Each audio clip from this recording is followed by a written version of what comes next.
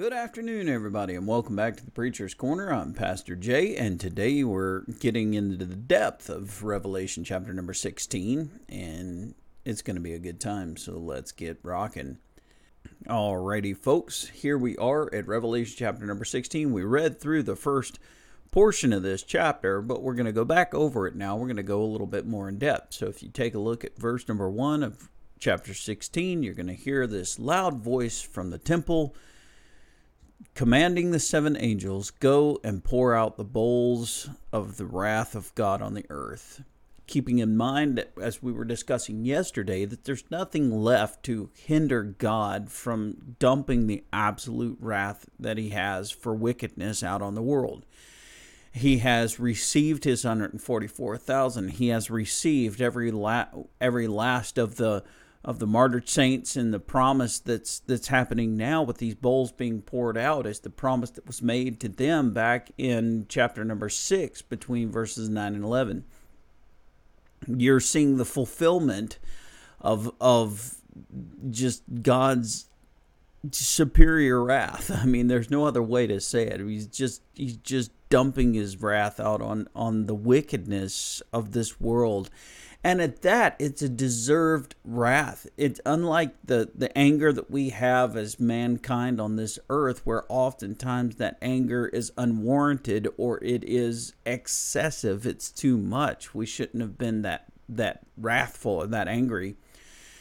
God is absolutely just in the wrath that he's pouring out, because this is a wrath that has been held back from mankind for millennium. This is a wrath that has been at bay because he's not willing that any should perish, but that all should come to repentance. And so by the time this is being poured out, it's because mankind has just absolutely rebelled. I mean, there's just no way they're turning back. They have rejected God, and so his wrath must pour. It says in verse 1, go. And that word go is a very powerful verb that is in Greek, but in this place, this is the same two letters that Jesus would say unto his disciples that said, go into all the world and preach and teach the gospel to every creature in our Great Commission that we call it. The concept of this verb to go is carrying the meaning of in the path and the time that you're going in. So when he said go and pour out the bowls, he said, as you're going along through this world, just absolutely dump every ounce of the wrath that I have filled up into these vats, which means that no part of this globe is going to find itself secured from this wrath. Every ounce of this earth will feel the wrath of God. So what is the first bowl? So in verse number 2, it says, so the first went and poured out his bowl upon the earth, and a foul and loathsome sore came upon the men who had the mark of the beast and those who worshipped his image. Just like what happened to Job. If you recall Job, Satan inflicted these loathsome sores that were foul. And really what you'll find is that Job was covered from the top of his head down to the bottom of his feet in these boils, in these rankish sores that would rise up on him, and that it would be necessary for him to take broken pottery and cut the ends of those sores so that they would release their pressure and pour out their infection and the pus and try to dig the cores out. But of course, as soon as he relieved himself from some of them, more would rise up on his flesh, causing absolute pain and suffering. And at this was Satan's work. God told Satan that he could do whatever he wanted to do to Job, but that he was not permitted to take his life. And so Satan did the one thing that he knew would be most miserable, to a point where Job would want to take his own life. And if you get back into chapter, say, 17 to 30 in Job, a lot of times you'll find him in his prayers lamenting the fact that he's still alive and asking God for the privilege of dying, because these sores are so merciless, they're so painful to Job. And that is a connection that is happening with what is now being poured out on the children of wrath, those children of disobedience that follow Satan, is that he's getting a little bit of his own medicine at this point, whereas God has reversed the role, and now the sores are upon the lost instead of Job. But we also find that the same thing would take place when there would be that murmuring and that backbiting that would happen with Miriam and with Aaron against Moses, that they would also have sores come upon them that were foul and loathsome, just like this, just like those boils or something nasty like hemorrhoids, I think is in one place in the Bible that they contracted. One of the plagues that was placed upon Egypt because the Pharaoh would not release the children of God was these loathsome sores. So throughout the scripture, what my point is that you'll find these sores popping up all over people, rather of God's children, because of their rebellion or because of the world and their rebellion. These sores are a pretty common phenomena that takes place within the societies of man throughout the ages. And thus, this is going to be times 1,000,000. The pain and suffering that these people are going to have to face because of the wrath of God is going to be a multiplier of 1,000, no doubt, with these sores. And it comes down to verse number 3. It says, "And the second angel poured out his bowl on the sea." Now, the first bowl is coming on to mankind. The second bowl is coming on to the sea. "And it became blood as of a dead man, and every living creature of the sea died." Now, a little bit different from that which took place with the second trumpet that was sounded over in Revelation chapter number 8, where that great mountain struck the oceanic systems, and only 1/3 of the oceanic systems would become blood, and that the aquatic life in 1/3 of that oceanic system would suffer, and the ships and all of the things that would be applied to that. But now, with this bowl being poured out into the sea, the entire oceanic systems of the globe have turned to blood. And as we had said in that particular broadcast, months ago, as we had said in that particular broadcast, that fish cannot breathe blood. There's no oxygenation for their gills to be able to separate, to be able to breathe. And so with the whole oceanic system becoming blood, and at that, the blood of a dead man, as you would say, then there's nothing in the aquatic arena. There's nothing in the aquatic life to include those air-breathing mammals like whales, like dolphins. They're going to get choked as well because they're having to swim. They're having to live in the midst of this blood, and as they open their mouth to feed, their food sources are going to be dead because they can't breathe, and so their food sources are going to become polluted, and then they're going to eat those food sources. They'll become polluted. So there's just absolutely nothing in the ocean that's going to be able to survive. Even if you think about the viscosity measures between what is that salt water and what would be the thickness of that blood, that even sea-bearing vessels at that point would not be able to cruise through that blood. Their engines would get overheated because of the weight of the blood versus the normal weight and viscosity of the water. There's all kinds of issues that are going to happen in the sea. And by the way, what's going to happen to man as he no longer has an oceanic system to be able to thrive from as concerning food, as the fishermen can no longer catch fish, as the crabbers can no longer catch crabs. You have no lobster. You don't have anything There's no fishing industry anymore. Your vessels are wearing out because of the thickness of the blood at this point that is your oceans now. What in the world do you do? What do you do? Mankind shall suffer from this one. But they're not done yet. Here in verse number 4, it said, Then the third angel poured out his bowl on the rivers and on the springs of water, and they became blood. And note the fact that every single ounce of God's creation is going to be impacted. First, he started with mankind himself, for he is a very special creation under a very special rebellion that deserves a very special suffering. But then he strikes the the saltwater systems. He completely eliminates the oceanic systems, and now he strikes the freshwater systems, just like you saw a glimpse of back there in Revelation chapter number 8. Remember when wormwood hit the freshwater systems, and many people died because they were poisoned by the bitterness of the waters, and this wormwood got into the water systems.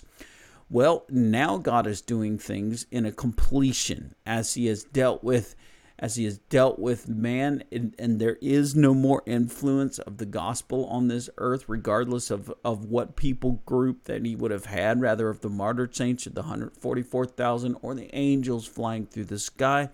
Man has reached a perfect rejection. He's reached that perfect rebellion in his heart, and so God is perfectly pouring out his wrath on every ounce of his creation, which, by the way, will affect man in every conceivable way. So that third angel poured out the bowl and the rivers and springs of water, and they became blood. And this is kind of important to understand too, is like where we're living here in Martin.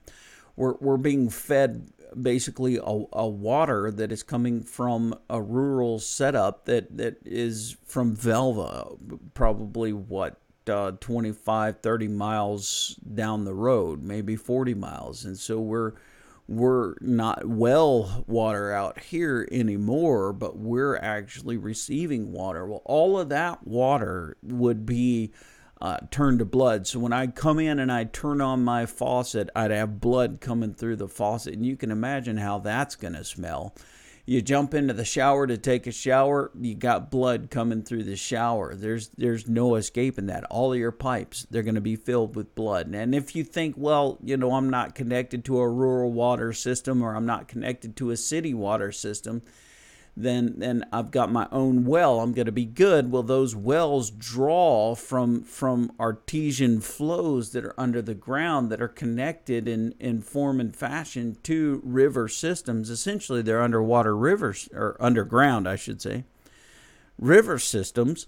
And you're going to see that they're turned to blood. All fresh water is going to turn to blood. Your lovely Smith Mountain Lake, your lovely lakes in the particular area that I'm at, all turn to blood. And at that, all of your freshwater aquatic life is going to die. The fish can't survive. The trout and the salmon, the walleye, the pike, that none of those are going to be able to survive because they can't breathe blood. And so you're going to have a death to your freshwater system, aquatic life. You're going to have a suffering of mankind, certainly, because all of our homes, regardless if we're connected to city water, or if we're connected to rural water station, or we're connected to a well, it doesn't matter.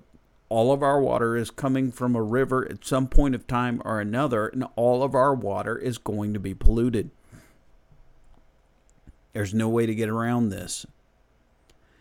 And verse number 5 goes forward to tell us, And I heard the angel of the waters saying, You are righteous, O Lord, the one who is and who was and who is to be, because you have judged these things. You're righteous.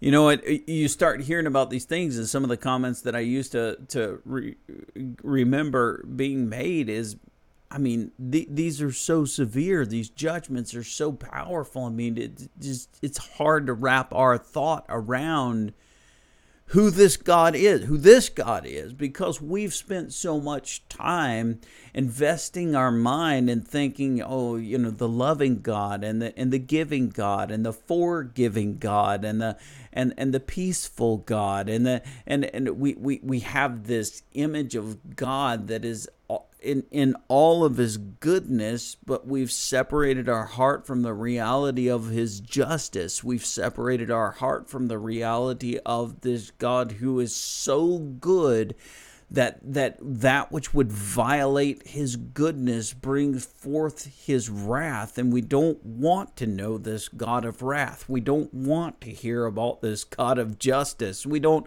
want to face these judgments that would be poured out upon sin and upon sinners, because we are sinners. Now, we have that forgiveness and the blessing of that salvation that has been promised to us from our God, and that is something that is done. But it doesn't change the fact that those that we see as not being faithful to the Lord, we want them to have a hope of some type of peace, of some type of eternity. And oftentimes we'll convince ourselves that God won't do something to them like what we read here, because they're basically good people. Maybe they haven't made a profession in Jesus yet. Maybe they haven't necessarily, cared about things of God or cared about the church or anything like that. But they're basically good people. So certainly God wouldn't do this. Yeah, he is. You've got to warn them. You've got to tell them about the gospel of Jesus Christ. You've got to encourage them to come to Jesus and be saved, because this is going to happen. This is a taste of the reality of who God really is. And the bowls that are being poured out here are really bowls of promise. And when God makes a promise, he doesn't break his promises. And he promised those people who were mercilessly slaughtered by the same people who now must have to drink the blood of their judgment. You see, these people that we're concerned for, that are having to go through these judgments, having to go through these moments, are the same people who would mercilessly and with joy slaughter those martyred saints. And so the blood that they're drinking in their homes now, and the blood that has filled the oceans now, is a judgment of the multiple millions of people's blood that will be shed by these wicked souls who seem to be pretty good people. It's important to get the right perspective of what's happening here. This isn't an unholy God. These aren't unholy acts. This is the justice of an almighty and righteous God who is exacting perfect vengeance for that which he promised to avenge. So we've got to have a right mind about this. We've got to keep our heads wrapped up on this. And look at what verse number 6 says. It proves my point by Scripture. For they have shed the blood of the saints and the prophets, and you have given them blood to drink, for it is their just due. There you have it, guys. Plain and simple. And I heard another from the altar saying, even so, Lord God Almighty, true and righteous are your judgments. Well, now we've got the third bowl. So the first bowl, as you recall, would come down and absolutely devastate mankind with this boil, with these sores that would rise up all over them, almost as it would be melanoma, and just so painful and a bulbous kind of sore that just rises up and causes absolute nightmare within the body because of how that taps the nervous system. Then the second bowl would be poured out on the sea. The third bowl be poured out on the fresh water systems. And now you have the fourth bowl. Now the fourth bowl is, I mean, all the rest of them are pretty tough. But the fourth bowl, that's going to be a nightmare. Because in verse number 8 and verse number 9, then the fourth angel poured out his bowl on the sun, and power was given to him to scorch men with fire. And men were scorched with great heat, and they blasphemed the name of God who has power over these plagues. They did not repent and give him glory. So you're struggling and you're suffering because you have no fresh water system to be able to drink from. You're going to have to work through some type of filtration systems, but even your filtration systems are going to get inundated by the blood, and there's not going to be any water to drink. You're going to have to drink blood.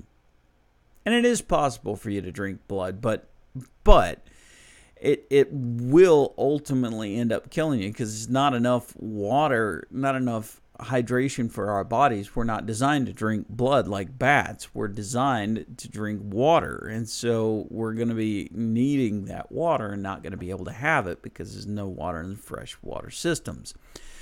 But to add insult to injury, that this particular angel is going to be able to pour out his bowl on the sun, thus increasing the size and scope of the sun and increasing the radiation, the heat that is coming off of the sun, in so much that mankind is going to be scorched from the radiation that's coming from the sun. And the only way that they would be able to escape the effects of that radiation is to literally go into a concrete vault.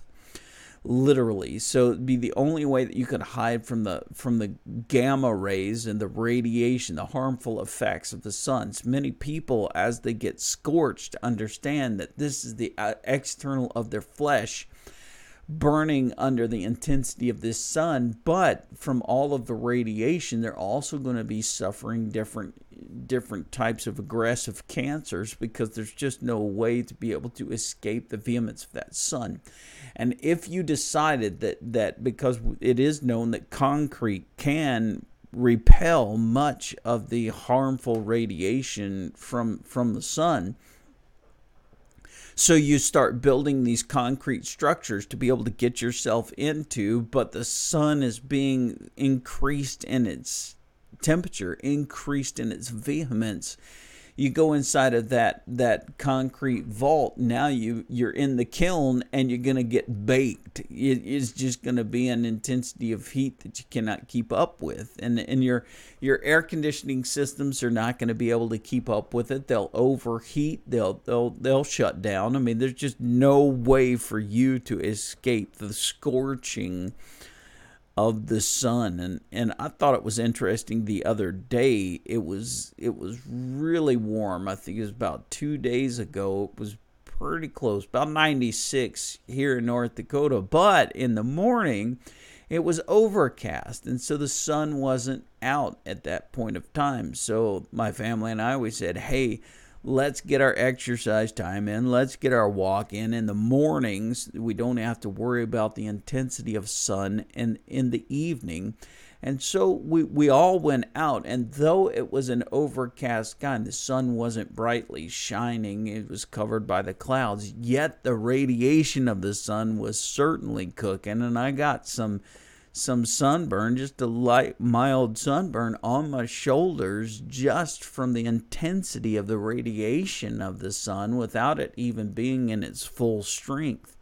So you can imagine what the sun is going to be like in this when the angel pours out his bowl on that star, that it will scorch men with fire. Oh boy. That's going to be something. And it said that men were scorched with great heat, and they blasphemed the name of God who has power over these plagues. What in the world is wrong with mankind? I just got to stop there and ask that question. What in the world is wrong with mankind that all of these things would transpire, that you've heard the gospel, that you've listened to that 144,000, regardless of if you wanted to hear them or not, You slaughtered the martyred saints who were proclaiming the same message as that 144,000. You had angels flying through the sky proclaiming the same message. You cannot say that there is no God. You cannot say that God doesn't exist, or that in fact, there are a couple of times, like when the chariots come rolling through, where people feared God and they recognized his authority, that they didn't repent. What is wrong with you people that you just refuse to repent? You know you should. You know that in your heart, you know that these things that we're studying are going to be a reality.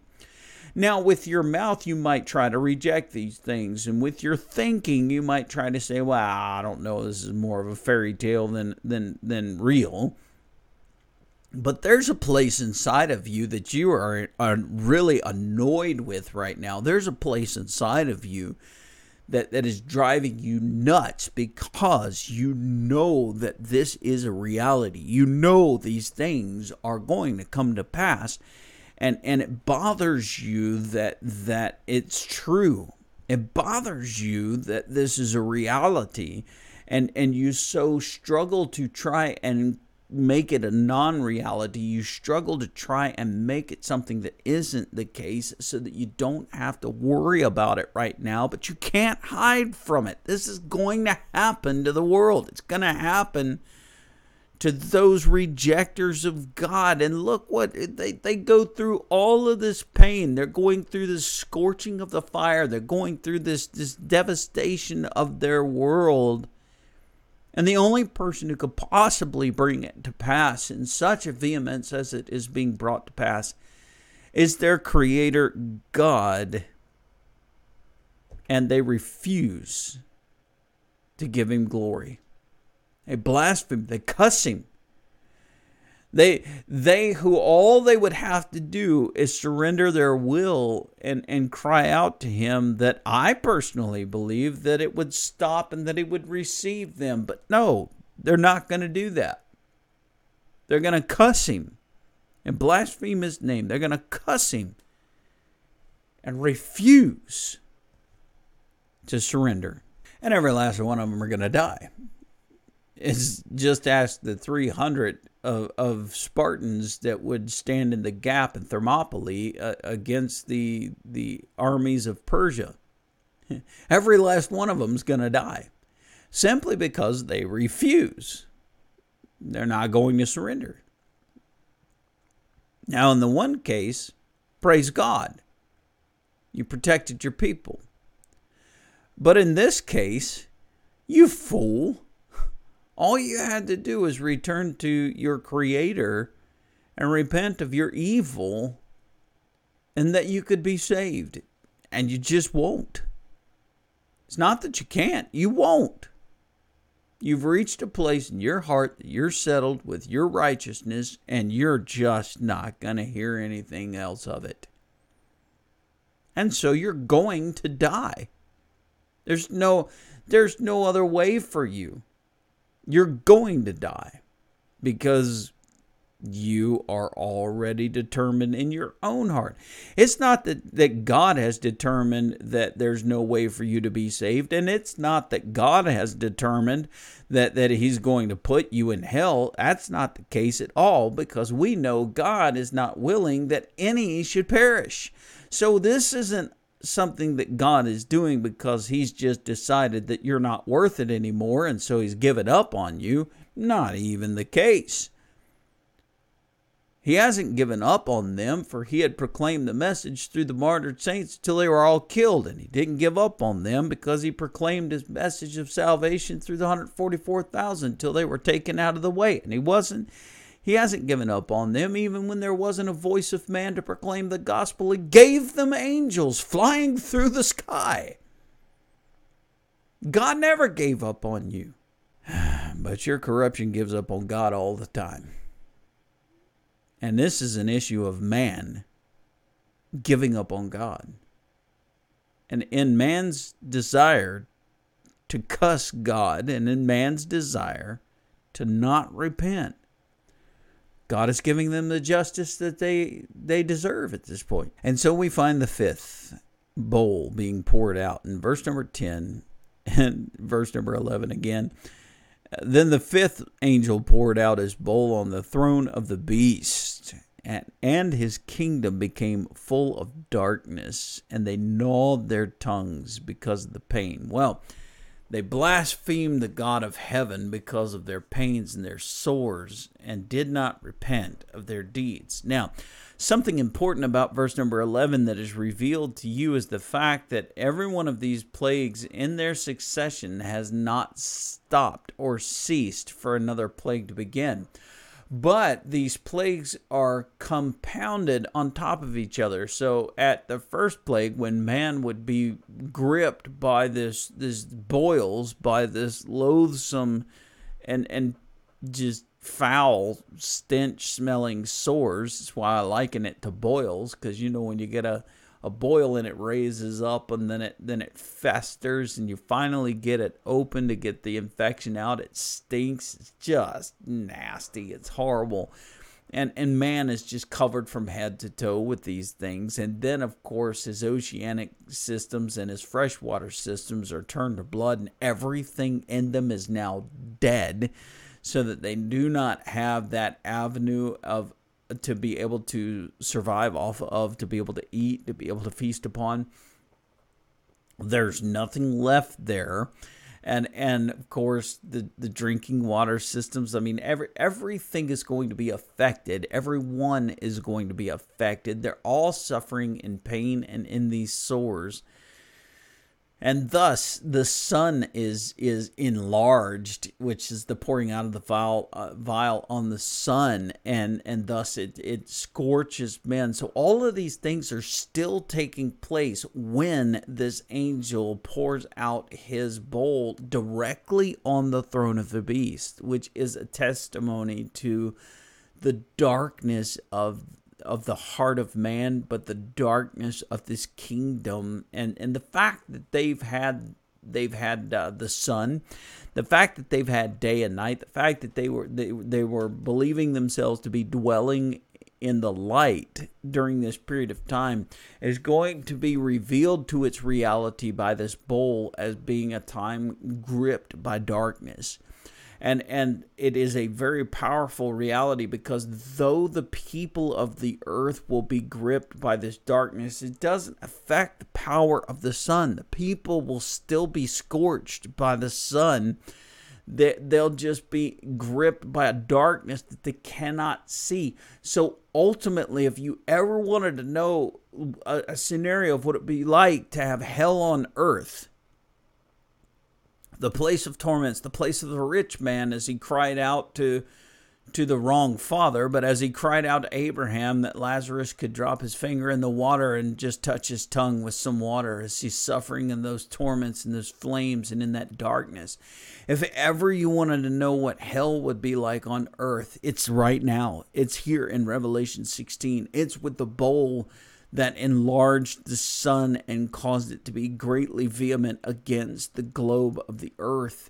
And it is this darkness that has now been poured out upon the entire kingdom of that beast, that Antichrist. And the people they're just going to gnaw their tongues. I mean, literally, just to escape some of the external pain of your flesh bubbling under the intensity of the heat of the sun, but not being able to have the privilege of being able to see daylight because you're gripped by darkness the whole time. You just literally biting your tongue to transfer a pain from outside to inside. You're just suffering, guys. I mean, there's just no other way to say this, but an intensity of suffering is unlike anything you've ever thought or could ever possibly imagine, and it's coming. This is a reality. You're not going to escape this. You're not going to evade this. This is going to happen. And after all of this, there's nothing left in mankind but to blaspheme. And that's hell, guys. That's what hell is like right now. All those souls trapped in their torments, just blaspheming God. because there's no way for them to change the direction. There's no way for them to alter their place at this point of time. They're in that holding facility. They're facing that certainty of judgment in the future. There's nothing left for them but that gnawing of their tongues in the darkness of their pit with the vehemence of the fire all around them, and they just blaspheme God. And it's going to literally be that way on this earth, as though it would be a hell on earth. They blaspheme the God of heaven because of their pain and their sores, and they did not repent of their deeds. In verse number 12, the scripture goes to say, "Then the sixth angel poured out his bowl on the great river Euphrates, and its water was dried up, so that the way of the kings of the east might be prepared." And it's really exciting about that in verse number 13, that he saw the unclean spirits like frogs coming out of the mouth of the dragon, and the mouth of the beast, and the mouth of the false prophet. And they are the spirits of demons. So, of course, we understand that they're unclean spirits, but it isn't just 3 unclean spirits. It's a multitude of unclean spirits. These are spirits that are going to go forth and that are going to literally empower the world to have a strength supernatural outside of themselves to take a stand against God. They're getting ready to come to war with Jesus. They are angered, they are burnt, they are prepared to fight, and ultimately, as they decide, like was done back in Genesis chapter number 11, that they would build a tower at that point of time under the leadership of Nimrod that would stretch up to heaven to tell God they didn't need him anymore. Now you're going to have a deranged world that is going to gather an army to literally think that they're going to be able to fight against God. And it just isn't going to do them any good at this point. But the sixth angel's purpose was to dry up the river Euphrates, and the point behind that is to be able to bring the Asiatic countries of the east over into the Middle East in order to rise up and be at odds or at war with God. And he said the unclean spirits like frogs. And, of course, the example of the frogs that would be spoken of would be like that which was the plague on Egypt, where the frogs come out of the Nile River and just completely covered the palace and completely covered the land of Egypt in that day. This is the means by which the unclean spirits will completely cover the globe, filling the hearts of man with the wrath against God, is essentially the case. And it said that they are spirits of demons, in verse 14, performing signs which go out to the kings of the earth and of the whole world to gather them to battle of that great day of God Almighty. They're literally making their plans. And this is the funny thing. I don't understand this because, well, actually, I got to take that back. I do understand this. This is the way that man sees things. We think that we're able to fight God. That's the way we see things. We think we're going to be able to beat God. And the reality is that we're foolish. We don't know anything. And it says, "Behold," and Jesus is speaking at this point, and this is one of those moments where you see you're pulled out for a second before being put back into this section. He said, "Behold, I'm coming as a thief. Blessed is he who watches and keeps his garments, lest he walk naked, and they shall see his shame." Jesus is saying after the sixth bowl, kids, you better pay attention. You better be vigilant. You better be watching, because don't make the mistake to understand I'm coming back. And I'm not coming to be your friend. And I'm not coming to be your savior. I'm coming to destroy you. So you better pay attention. And it's going to happen when you're not prepared. And they gathered them together in the place that in Hebrew is called Armageddon. Welcome to the first 16 verses.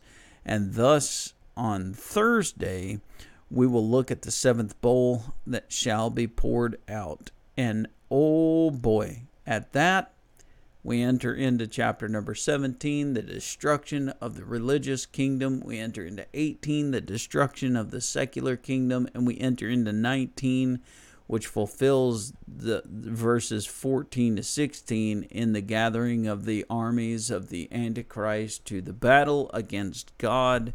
And in chapter 19, we see the great victory that is taken over them. So a lot of great stuff to come. Thanks for being with us today. Hope that it blessed your soul to see these things that are going to happen. God bless you guys, keep you guys, and cause his face to shine upon you. We'll catch you tomorrow for Wisdom Wednesday. Y'all take care.